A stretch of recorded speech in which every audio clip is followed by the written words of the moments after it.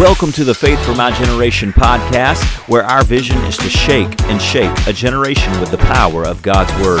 We're on one mission, to raise up a generation of powerful believers through the relevant teaching of God's Word. I'm so thankful that you're here today. I'm your host, AJ. Let's get into the episode.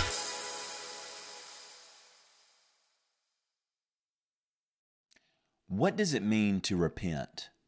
When the Bible talks about repentance, what is that? Why do we ask forgiveness for sins? These questions and more we'll answer today on today's Wake Up Call. Good morning. This is your Wake Up Call. Wake Up Call 064, The Sacrifices of God. I'm so thankful that you're listening to today's episode on the Faith for My Generation podcast. I'm your host, AJ. I want to go straight to Psalms chapter 51.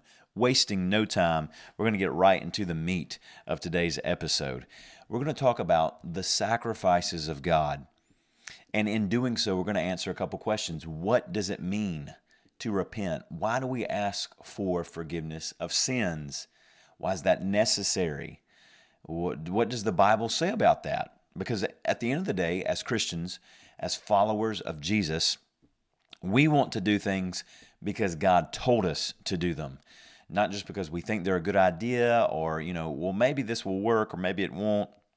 We want to do things because God has given us instruction in how to live our lives from His Word and by the Holy Spirit. So with that being said, I want to read Psalms 51, and then we're going to break it down and talk our way through it and study our way through it as we usually do. Psalm, not Psalms.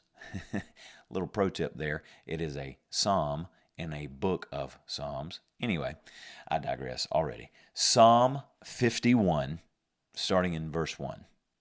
Have mercy upon me, O God, according to your loving kindness, according to the multitude of your tender mercies. Blot out my transgressions. Wash me thoroughly from my iniquity and cleanse me from my sin. For I acknowledge my transgressions, and my sin is always before me. Against you and you only have I sinned, and done this evil in your sight, that you may be found just when you speak, and blameless when you judge. Behold, I was brought forth in iniquity, and in sin my mother conceived me.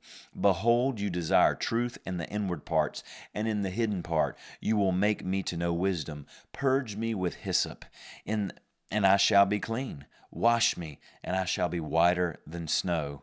Make me hear joy and gladness, that the bones you have broken may rejoice. Hide your face from my sins, and blot out all my iniquities. Create in me a clean heart, O God, and renew a steadfast spirit within me. Do not cast me away from your presence. Do not take your Holy Spirit from me. Restore to me the joy of your salvation, and uphold me by your generous spirit. Then I will teach transgressors your ways, and sinners shall be converted to you. Deliver me from the guilt of bloodshed, O God, the God of my salvation, and my tongue shall sing aloud of your righteousness.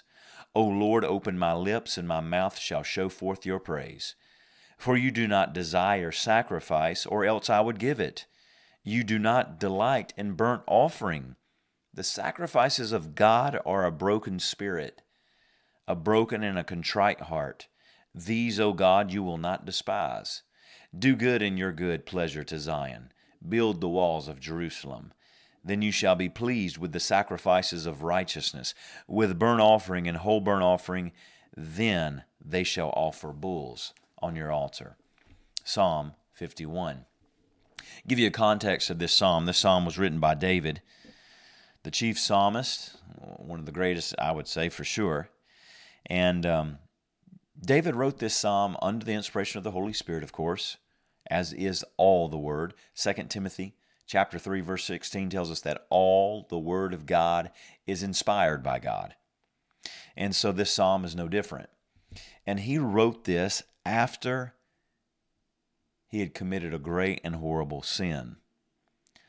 King David, a mighty man of God, in the book of Acts tells us a man after God's own heart. In fact, we see that in 1 Samuel as well, that God sent Samuel, the prophet, to anoint a new king after Saul, whose heart was originally toward God, had turned from God. a backslidden king, and he was going to be replaced. So Samuel goes to look for another king, and God tells Samuel, I already have a man who has a heart like mine, and that's who I want you to go get. David had a shepherd's heart. In fact, he was a shepherd of sheep, found faithful in the pasture, and he became a shepherd of Israel. First Chronicles, I believe it's First Chronicles 17 shows us that God said, I took you out of the sheepfold. I took you out of the pasture, shepherding sheep, and now you shepherd Israel. Well, King David, a mighty man of God, some years go by. I don't know, maybe his heart grew a little callous. I don't know. I don't know how this happens. I can say in my life, there's been times where Satan has tempted me, and I've fallen for the temptation. I hate to say that out loud, but I would be lying if I said that it didn't. I'm sure you've experienced that as well. Temptation comes along, and we take the bait. Now, here's the thing about temptation, because again, some people may make light of temptation or even make very light of sin. And in fact, unfortunately, there's a great deception in the earth today that makes it sound like sin's just no big deal. You can't read Psalm 51 and a whole lot of the Bible and see that and come away with the conclusion, well, God doesn't really care about sin. It's impossible. Here's the thing about temptation, though. Temptation is the seed of sin. Temptation, if it is not dealt with, it will produce sin in one's life. In King David's example, and in Psalm 51, this comes after David repents. David repents because he committed two atrocious sins, terrible sins. First off, David stayed back when the rest of the armies went out to go fight the wars of Israel for a season. There was a time after he'd become king, he'd fought many, many, many battles, won many victories for Israel, was a mighty man of valor, had 600 mighty men with him that he'd taken from the point where they were destitute, depressed, and broken, and then they all became great, mighty men of war and warriors and conquerors. But now he's in the throne, he's in the palace, life's good. And one day, when the season rolls around, kings would actually wait until springtime to do war because it just was too cold. In that day and age, it was just, the elements were too much. In fact, still today, many soldiers suffer more from the elements than they do the actual battle. And so it was no different then, but a lot less convenience that we have today. So they would wait till springtime to go to war. And at that time, they went out and David stayed behind. So David wasn't where he was supposed to be. David should have went out with his armies as king and commander. Instead, he stayed back. First step of Satan, when he wants to tempt you, he wants to get you isolated. He wants to get you alone. He wants to isolate you and then start working on you. David was by himself. He wasn't about doing something. You know, he was idle. This isn't scripture, but my grandfather would quote it to me all the time. He would ask me, AJ, are you doing what you doing? And if I said, I'm not doing anything, Papa, he'd say, well, you need to do something. Because an idle mind is the devil's workshop. Again, that's not scripture. It's good advice, but it's not scripture. But he would tell me that all the time. What you doing? I'm not doing anything. Well, you need to do something. Because an idle mind is a devil's workshop. But there's a lot of truth there. If you don't feel the void of thinking, good thoughts, bad thoughts will happily come in and fill that void for you. And so here's the thing. Sin, verse 14 of James chapter 1, James chapter 1, verse 13 says this, let no one say when he is tempted, I am tempted by God, for God cannot be tempted by evil, nor does he himself tempt anyone. So notice that. Temptation does not come from God. So when you see in Scripture where it says that God tests or gives a test to someone, it is a test of obedience, never a test of temptation. God doesn't send temptation. In order for God to send temptation, he himself would have to be evil, and there is no evil in him. Verse 14 of James 1, but each one is tempted when he is drawn away by his own desires and enticed. Then when desire has conceived, it gives birth to sin. And sin, when it is full grown, brings forth death. So we see here in James chapter 1, desire, lust, desire, temptation, when it's conceived, when it's acted upon, it produces sin. It's at that point sin comes about. So I know this, if you can resist temptation, you will not sin. Let me say that again. If you can successfully resist temptation, you will not sin. Well, that's impossible. It's impossible to do that. Okay, let's see what the Bible says about that.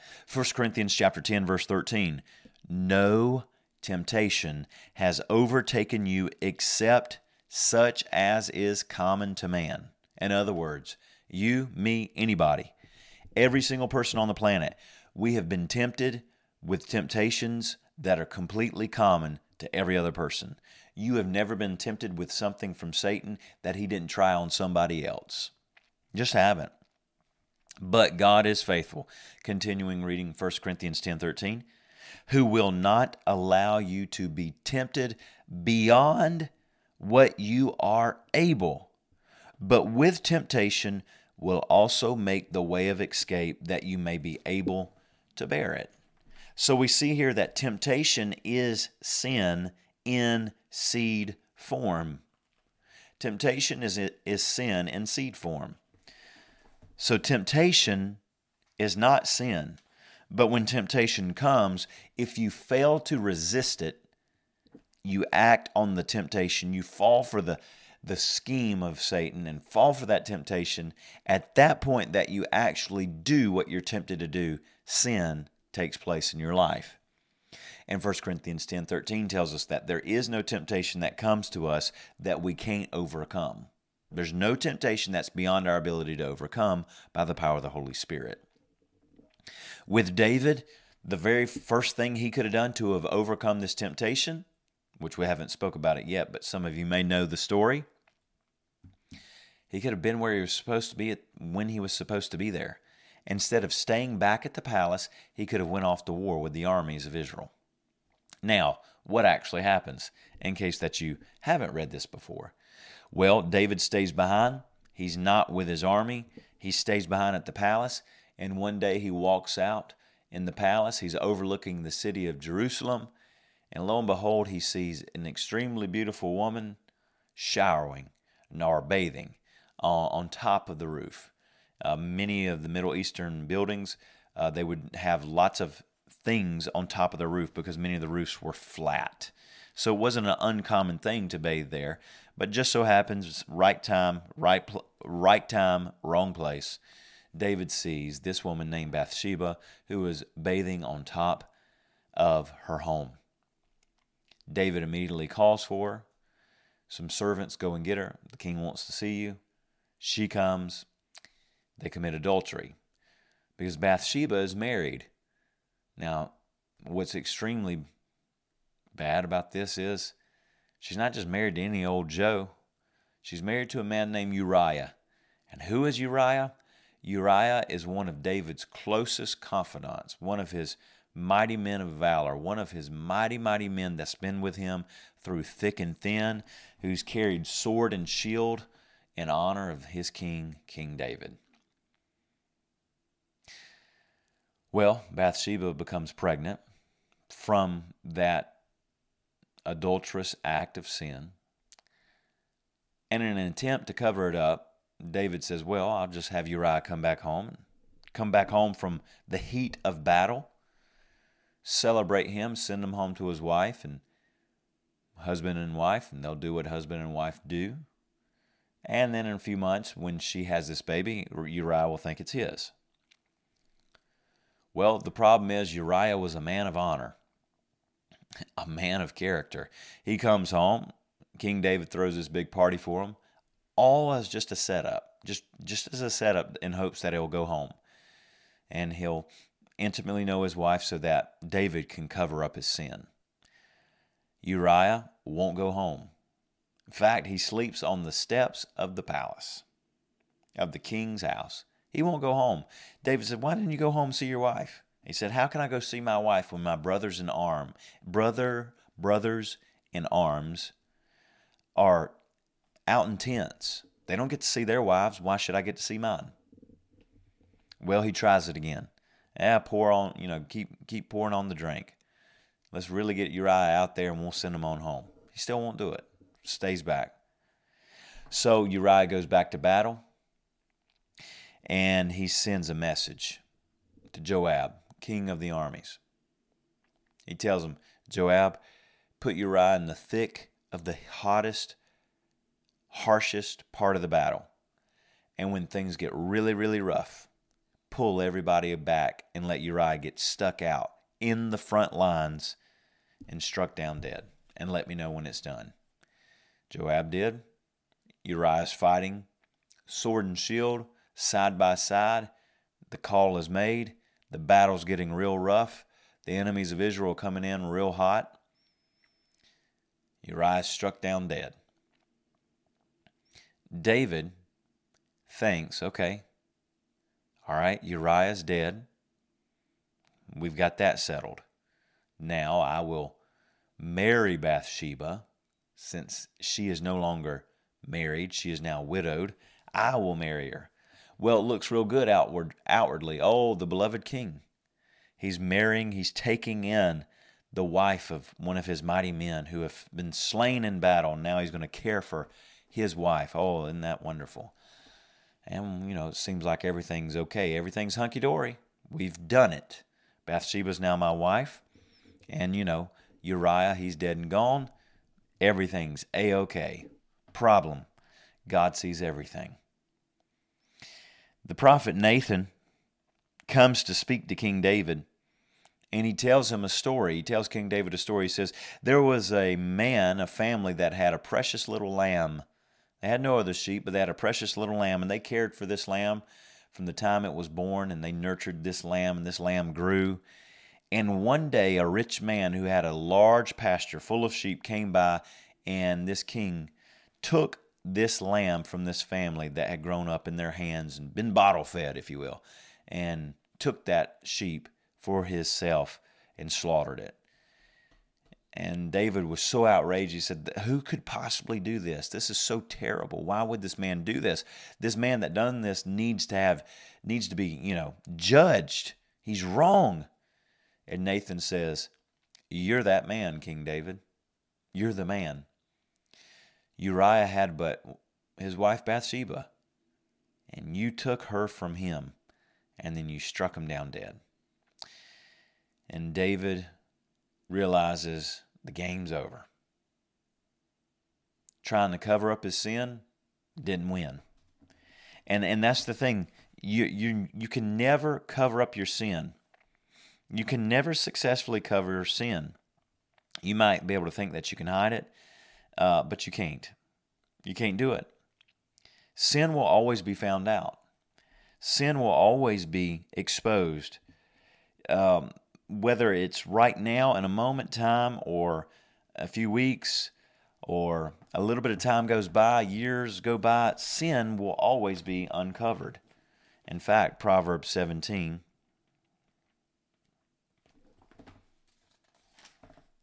Proverbs 17:9.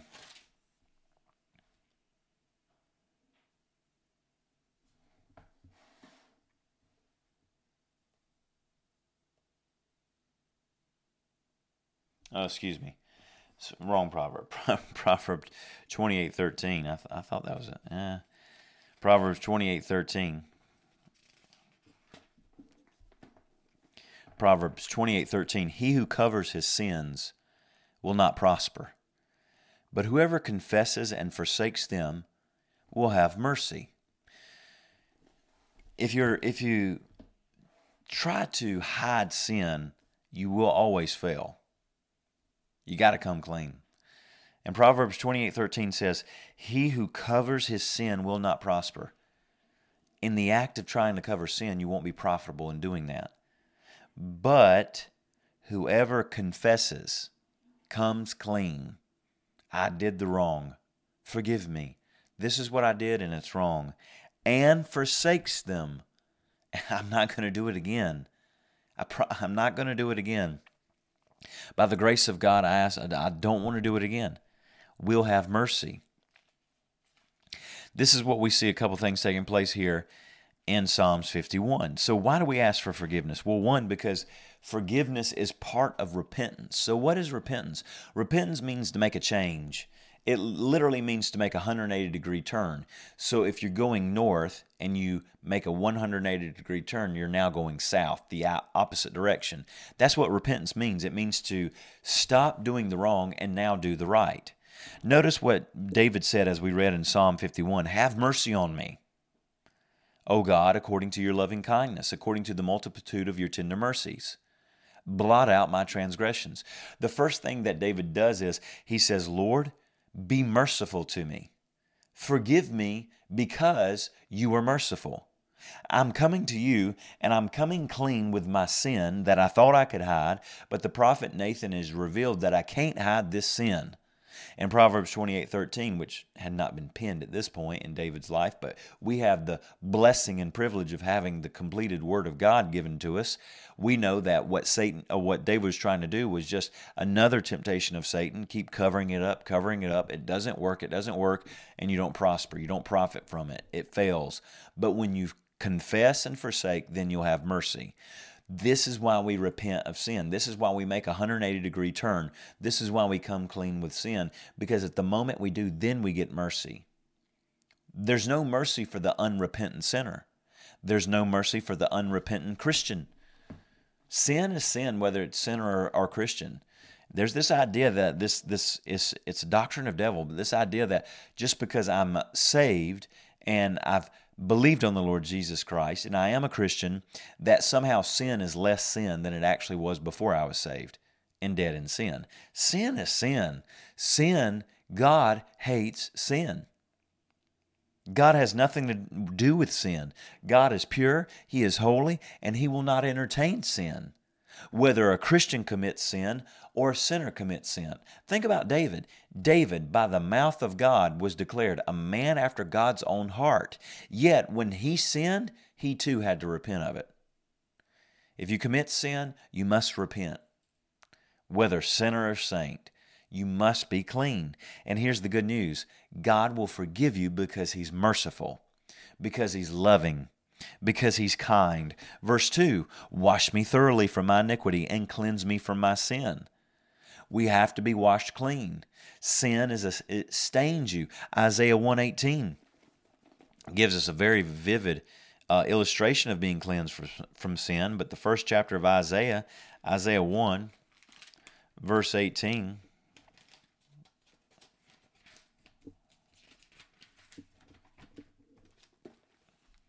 "Come now and let us reason together, says the Lord. Though your sins are like scarlet, bright, bold red, easily seen, they shall be as white as snow. Though they are red like crimson, they shall be as wool." There's a cleansing that takes place only in Jesus, only in the Lord. And that cleansing is only accessed, received at the point of repentance, at the point of repenting, at the point of confessing, "Lord, I'm sorry, forgive me. I did the wrong and I shouldn't have done it. I repent." At that point, that's when cleansing comes in. Verse 3, notice this, "For I acknowledge my transgressions." Repentance means you finally fess up. You confess. You acknowledge, I did the wrong. You know, when people are deceived and when people don't want to come clean, they will tell you 973 reasons why they did what they did. Me, you, anybody, I say people. I've done it. Let me just be real honest with you. I heard someone share this, and it's really true, and I don't remember who it is to give credit to, but I remember hearing someone mention this. If you're still giving me reasons for why you did what you did, you're not truly sorry. And he was actually talking about in matters of business. Oh, it was Dr. Miles Monroe. That's exactly who it was. It was Pastor Dr. Miles Monroe. He made the point, he said when he was in Bible school, he was in charge over managing, he was working at a Bible school, and he was in charge of managing funds for like a missions project or something like that. And it wasn't something he directly did, but somehow something happened and the funds were not appropriately allocated or something like that. And so then he goes to tell his boss, and then he begins to rehearse like 4 reasons why it happened and how it really wasn't his fault, even though he's taking the blame for it. And his boss told him, he said, look, you need to quit this. You need to go ahead and break this habit since you're a young man. When you've done something wrong, just ask for forgiveness and go forward. But don't ask for forgiveness and then try to defend the wrong you did with 73 different reasons why you did it. No, acknowledge it. Verse 3 of Psalm 51, I acknowledge my transgressions. And why is that? Because his sin's always before him. You know that when you're trying to hide sin, no one, you know it. It's constantly nagging on you. The conviction of the Holy Spirit's making you constantly aware of what needs to be cleansed out of your life. Now, this is a powerful thing right here. Psalm 51:4, against you, you only have I sinned, and done this evil in your sight, that you may be found just when you speak and blameless when you judge. David's making this point here. He's saying, Lord, it's you alone that I've sinned against. Now you might think, well, now wait a minute. David sinned against Bathsheba when he committed adultery with her.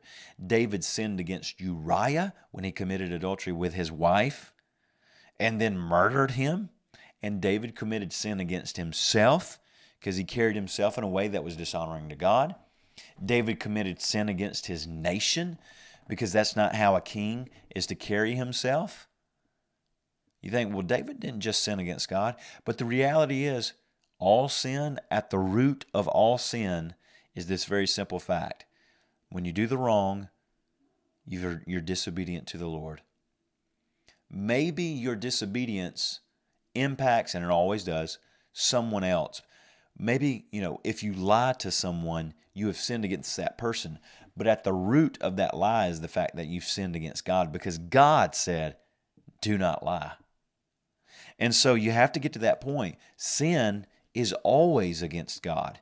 You might think, well, no, it's against my neighbor or my friend or my spouse or my coworker. If you've sinned, and sin in general is against the Lord because he's against sin. Now notice this, Psalm 51:5, behold, I was brought forth in iniquity, and in sin my mother conceived me. This shows us what we understand to be doctrinally called original sin. This is why we understand that all have sinned and fallen short of the glory of God. Ephesians chapter 2 tells us that we were born into sin. Ephesians chapter 2 tells us that we were sons. Let me read it. Ephesians 2 verse 1. And you he made alive, who were dead in trespasses and sins, in which you once walked according to the course of this world, according to the prince of the power of the air, the spirit who now works in the sons of disobedience, among whom also we all once conducted ourselves in the lust of our flesh, fulfilling the desires of the flesh and of the mind, were by nature children of wrath, just as the others. You and I, before we believed on Jesus, we were dead in sins, and we had a nature of sin because our father Adam sinned, and sin entered into the earth and into our nature as a people, and every single person is born with a sin nature. And so that's why no one had to teach you how to sin. I was actually teaching this in my boys' Bible study class on Wednesday nights. I got 3rd, 4th, and 5th graders, and I asked them by show of hands. I said, raise your hand if you've ever lied. We all raised our hands. Then I asked them, all right, raise your hand if someone had to teach you how to lie. No one raised their hand. So everyone said, yep, I have lied. But then everyone said, nope, no one ever had to teach me how to lie. Okay, how do I know how to lie if no one ever taught me how to lie? How do I know how to sin, whatever sin it may be? How do I know how to do it if no one ever taught me how to do it? Oh, it comes natural. It comes natural. No one has to teach you how to be prideful. No one has to teach you how to be disobedient. No one has to teach you how to be arrogant. No one has to teach you how to be mean or say mean things. No, those things happen. Those things happen naturally. They happen naturally because you didn't have to learn them. We were born with them. This is why everyone must be born again. That's why you have to be born again. Now, notice this. Verse 6, behold, you desire truth in the inward parts. What God really, really, really wants, what the Lord wants is truth on the inside. Verse 7, purge me with hyssop, and I shall be clean. Hyssop was a plant that was used beginning in the book of Exodus in order to apply water or blood of a sacrificial animal for a cleansing ritual of worship. The first time we see the hyssop branch used, it's in Exodus chapter 12 when God tells them to put blood on the mantle, on the doorpost so that the death angel can pass by. Use a hyssop plant to do that. Well, this right here is prophetically speaking of how the blood of Christ will be applied to our hearts, because hyssop plants always apply blood. Purge me with hyssop and I shall be clean. Wash me and I'll be made whiter than snow. Now notice verse 10. Verse 10, create in me a clean heart, O God, renew a right spirit within me. Do not cast me away from your presence. Do not take your Holy Spirit from me. Restore to me the joy of your salvation and uphold me by your generous spirit. This is what takes place when we repent.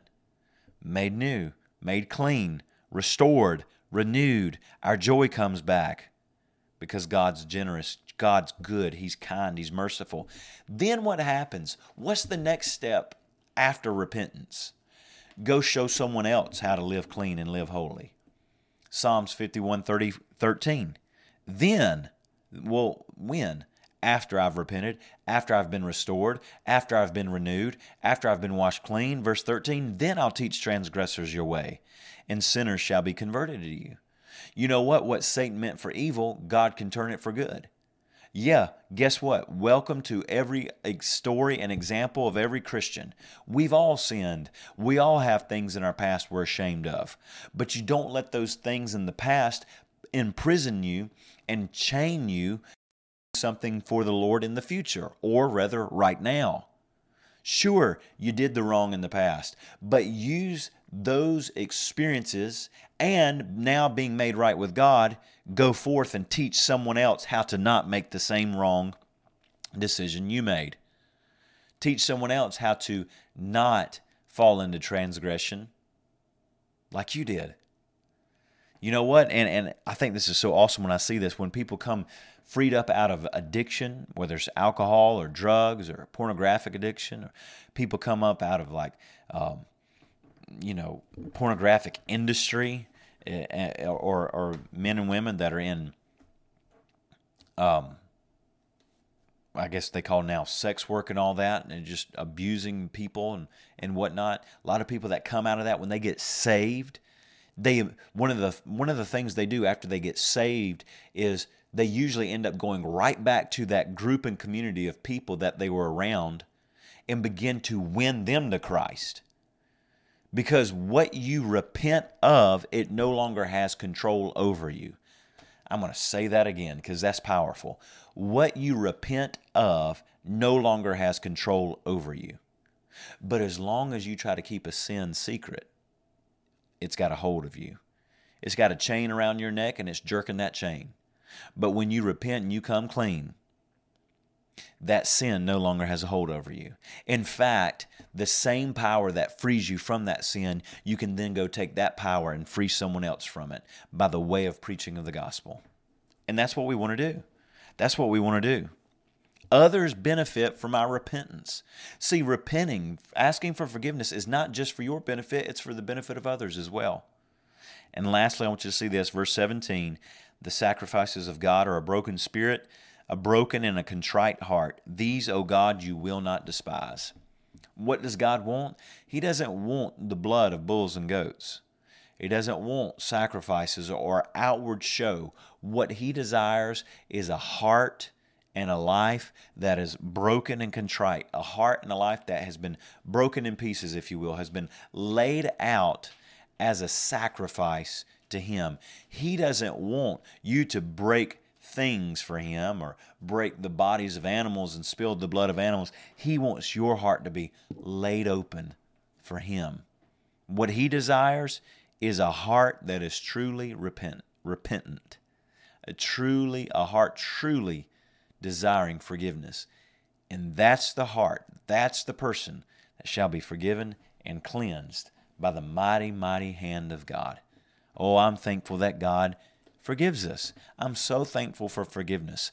I'm so thankful that we have the privilege to repent. And I want to end with this, 1 John chapter 1, verse 9. 1 John 1, verse 9, if we confess our sins, He is faithful and just to forgive us our sins and to cleanse us from all unrighteousness. You know what? So, hey, take an inventory. Take an inventory, a spiritual inventory. If there's something in your heart, in your life, the Holy Spirit's been working on you, and you need to come clean, just come clean. It's so wonderful. The weight of the world comes off your shoulders. Just repent. Just confess, acknowledge it, and experience the mercy of God, the cleansing power of God, renewal in your spirit, and restoration of the joy of your salvation. I am so thankful that you joined me today for the Faith for My Generation podcast. Hey, I really, really am thankful for you. I pray that your walk with the Lord grows stronger every single week. If you've not subscribed, wherever you're listening, whatever platform, if it's audio podcast, make sure you're following or subscribing. If you could leave a 5-star review, I would greatly appreciate it. If you're watching on the YouTube channel, make sure you smash the like button and the subscribe button. We're on a march to 1,000 subscribers on our YouTube channel. So close I can taste it. Hey, if you're watching on Facebook, hit that share button and share this with someone, either via Messenger or share it to your feed. I'm really thankful for you. I know this, that you and I, members of the faithful, that we will always be in a place to keep our hearts and our lives clean before the Lord, because we are the faithful. I'll see you next time. God bless you.